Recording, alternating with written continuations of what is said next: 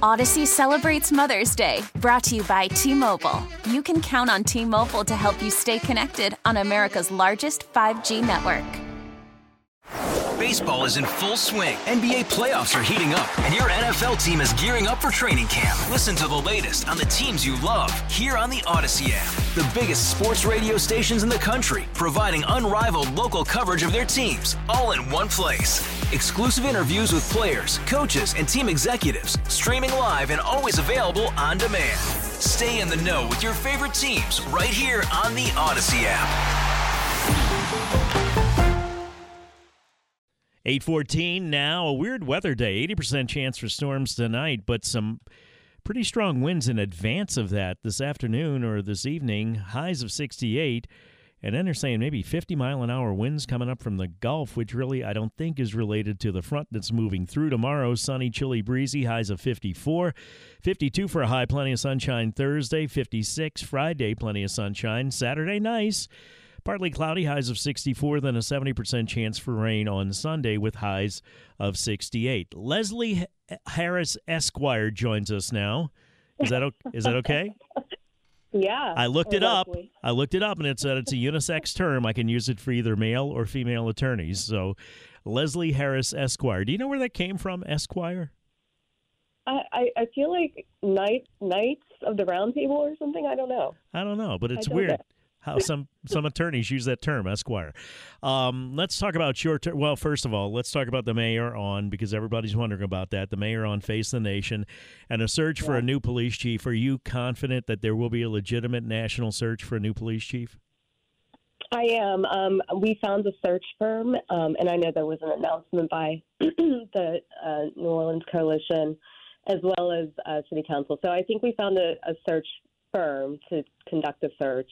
And I'm hopeful that the interim superintendent puts her name in the hat as well. I think I really like her, but I do think we need to have a national search. So I'm confident it's going to happen. Hopefully we'll yield some results from it. Let's talk about you need to be an attorney to explain what's going on with short-term rentals in the city. I guess, Counselor, have at it. Maybe explain where the legal issues lie and then what's being done and how much of a problem it is. The floor is yours. Thank you. So I guess we'll start at the beginning. Short-term rentals, of course, have been in New Orleans for a while. There was a challenge to the homestead exemption requirement that went all the way to the federal Fifth Circuit. And the Fifth Circuit struck that down based on the Dormant Commerce Clause, which I'm, going back to my law school days, which basically says that you Wait, to what clause? The Dormant Commerce Clause. Dormant Commerce, okay. Yes, Dormant Commerce Clause, which basically says that you can't discriminate across state lines for outsiders who want to do business within the state, or in this case, in the city. What that means is that because there was a homestead exemption that would require residents to have residential short-term rentals, that requirement has been struck down so that out-of-state people can now buy up houses and have residential short-term rentals. Judge Lamel, who is a mentor of mine, frankly, now has the case before him and has set a date of March 31st. For the council to set new guidelines to comply with the Fifth Circuit's decision. What that means is that, in my mind, we can't just open the floodgates for short-term rentals and people from out of state coming in to buy up properties. I think we've seen that debacle happen with the proliferation of illegal short-term rentals. And so the CPC, the City Planning Commission of the City of New Orleans, has taken up the mantle of studying additional regulations around this. There's a hearing today at 1:30, a public hearing down at City Hall if anybody wants to attend or watch online or submit public comment. Once that hearing happens, with public comment, the CPC will make recommendations to the City Council. And then we will have to look at those regulations or recommendations and determine the proper regulation for residential short-term rentals. Man, I'm glad you're an Esquire. I really am. How many people on a council are attorneys? Do you know? Everybody? There are 4 of us. 4 of 7. Okay. Well, and that's why people criticize attorneys sometimes, but you need them to figure out governmentally What are the legal ramifications? What can happen here? What doesn't happen if you do this, et cetera, et cetera. So I want to talk more about the on-the-ground aspect of this, if we can, Councilmember Harris, about if you want to call it gentrification or how much of a problem is it. And you alluded to this earlier with out-of-town people coming in, buying up properties, and basically turning them into mini hotels. Is that accurate? Yeah, I mean, I think where I see it, and I live in Central City, what I see are long-term residents who are oftentimes renters being put out of their long-time rentals in favor of short-term renters. Because if they can rent, let me jump in for a second. If they can rent, the business model on this, if they can rent a house for a weekend for $2,000 and do it even half the month, that's going to be a lot more than they can rent the house for, correct? Correct. Which means, though, however, there are a lot of working-class people in New Orleans who work hard, not looking for a handout. They're just looking for affordable housing that can't afford it, correct? That's correct. And because they are in a situation, they can't afford to live anywhere else and travel in because they just don't have the money. Is that not correct? That's correct. And a lot of people are being pushed out, and transportation, as we know, is rough in New Orleans. All right, Your Honor, I would ask for a recess at this moment. I need 5 minutes, and then I'll come back, okay? Okay. I love playing lawyer. I do. All right, Leslie Harris is our guest, seriously New Orleans City Council member, talking about the problems with short-term rentals and how important it is that people that live here have affordable housing. And I know the people that live here, that own the house here, think they should be able to do what they want with it, and we'll address that when we return as well. Tim looked it up, by the way. An exchequer in the Esquire in the United Kingdom, an Esquire historically has a title of respect accorded to men of higher social rank, particularly members of the landed gentry above the rank of gentleman, below the rank of knight.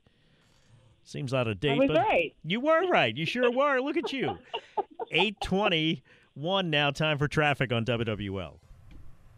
8:25 and a half, Tommy Tucker, WWL. Quickly back to Councilman Leslie Harris, Esquire, talking about the short-term rental law and where it stands and the effects of short-term rentals.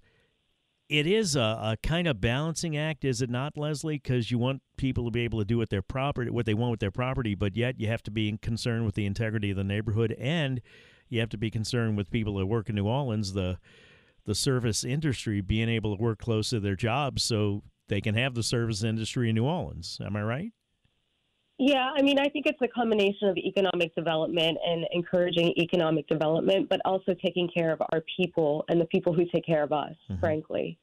There are way too many people who live sort of in the outlying areas of New Orleans who have to commute 1 and 2 hours in to do their jobs or spend half of their paycheck on Uber or other means of transportation. And so I think preserving areas that are close to the downtown for affordable housing is critical to making sure that we are taking care of our people. Now, at the same time, I understand that there are folks who legitimately have short-term rentals who may live in a house and rent a room or rent a side of their house. And so that's a consideration as well. But what we can't have is a proliferation of out-of-state owners coming in and taking over neighborhoods. It would seem like the irony in that is that the people that need to live closest, those are the houses that are most likely to be turned into short-term rentals? Yes, that's true. I mean, if we look at the Browns Dairy development, and I'm talking about the side that's closest to Carondelet, those houses that are going up are commercial short-term rentals, but they are within walking distance of downtown. Now, imagine if those had been developed into affordable housing, then we could have folks who live and work downtown who are able to bike and walk to where they need to go or to the French Quarter. So you mentioned, and so that's the Trick Balancing Act.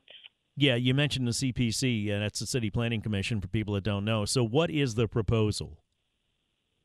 So they have several proposals, including requiring the owner and occupant to be on site. Currently, you don't have to do that. Changing the license to a 1-year term. Hang on 1 second. If I can go slow, council member, when you say on site, that means they have to live there or? Live there, okay. Yeah, live on site. All right.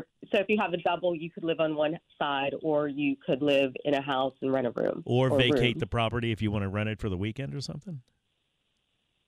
See, that's where it gets tricky, right? So this is where we have to dig into what CPC is recommending once we get those recommendations. They're also talking about doing limits per block face. So if you think of a city block, each block has two sides. So on the right-hand side, you would have one. On the left-hand side, you would have one. But how would you determine who gets to do that?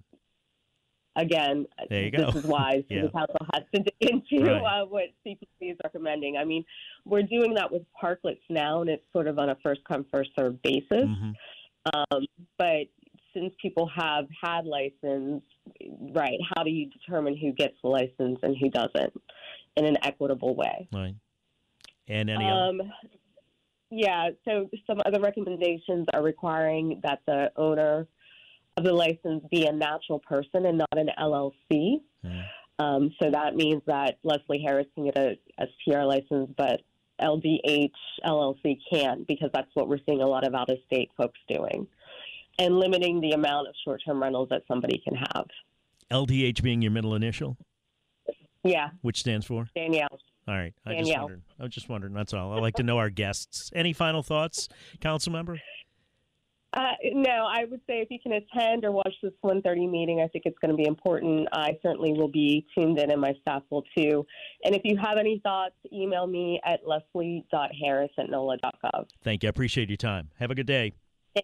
Bye-bye. All right, Leslie Harris, New Orleans City Council member. We're going to take a break. We come back, we'll talk to Graham Ryan, President of Lakeview Crime Prevention District, about what residents are seeing in their neighborhood, how frustrated they are. Right now it's time for WWL First News. For that, we go to Ian Ozan.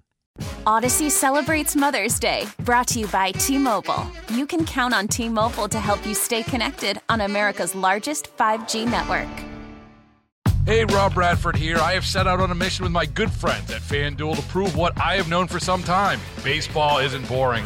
Now I have a daily podcast to prove it with some of the most notable people in the baseball world, screaming baseball isn't boring from the mountaintops, or at least agreeing to come on our show. Players, managers, GMs, and yes, even the commissioner of baseball, Rob Manfred. It has been a constant wave of baseball's most powerful voices. So join the revolution. Subscribe and soak in Baseball Isn't Boring. Listen on your Odyssey app or wherever you get your podcasts. You'll be glad you did.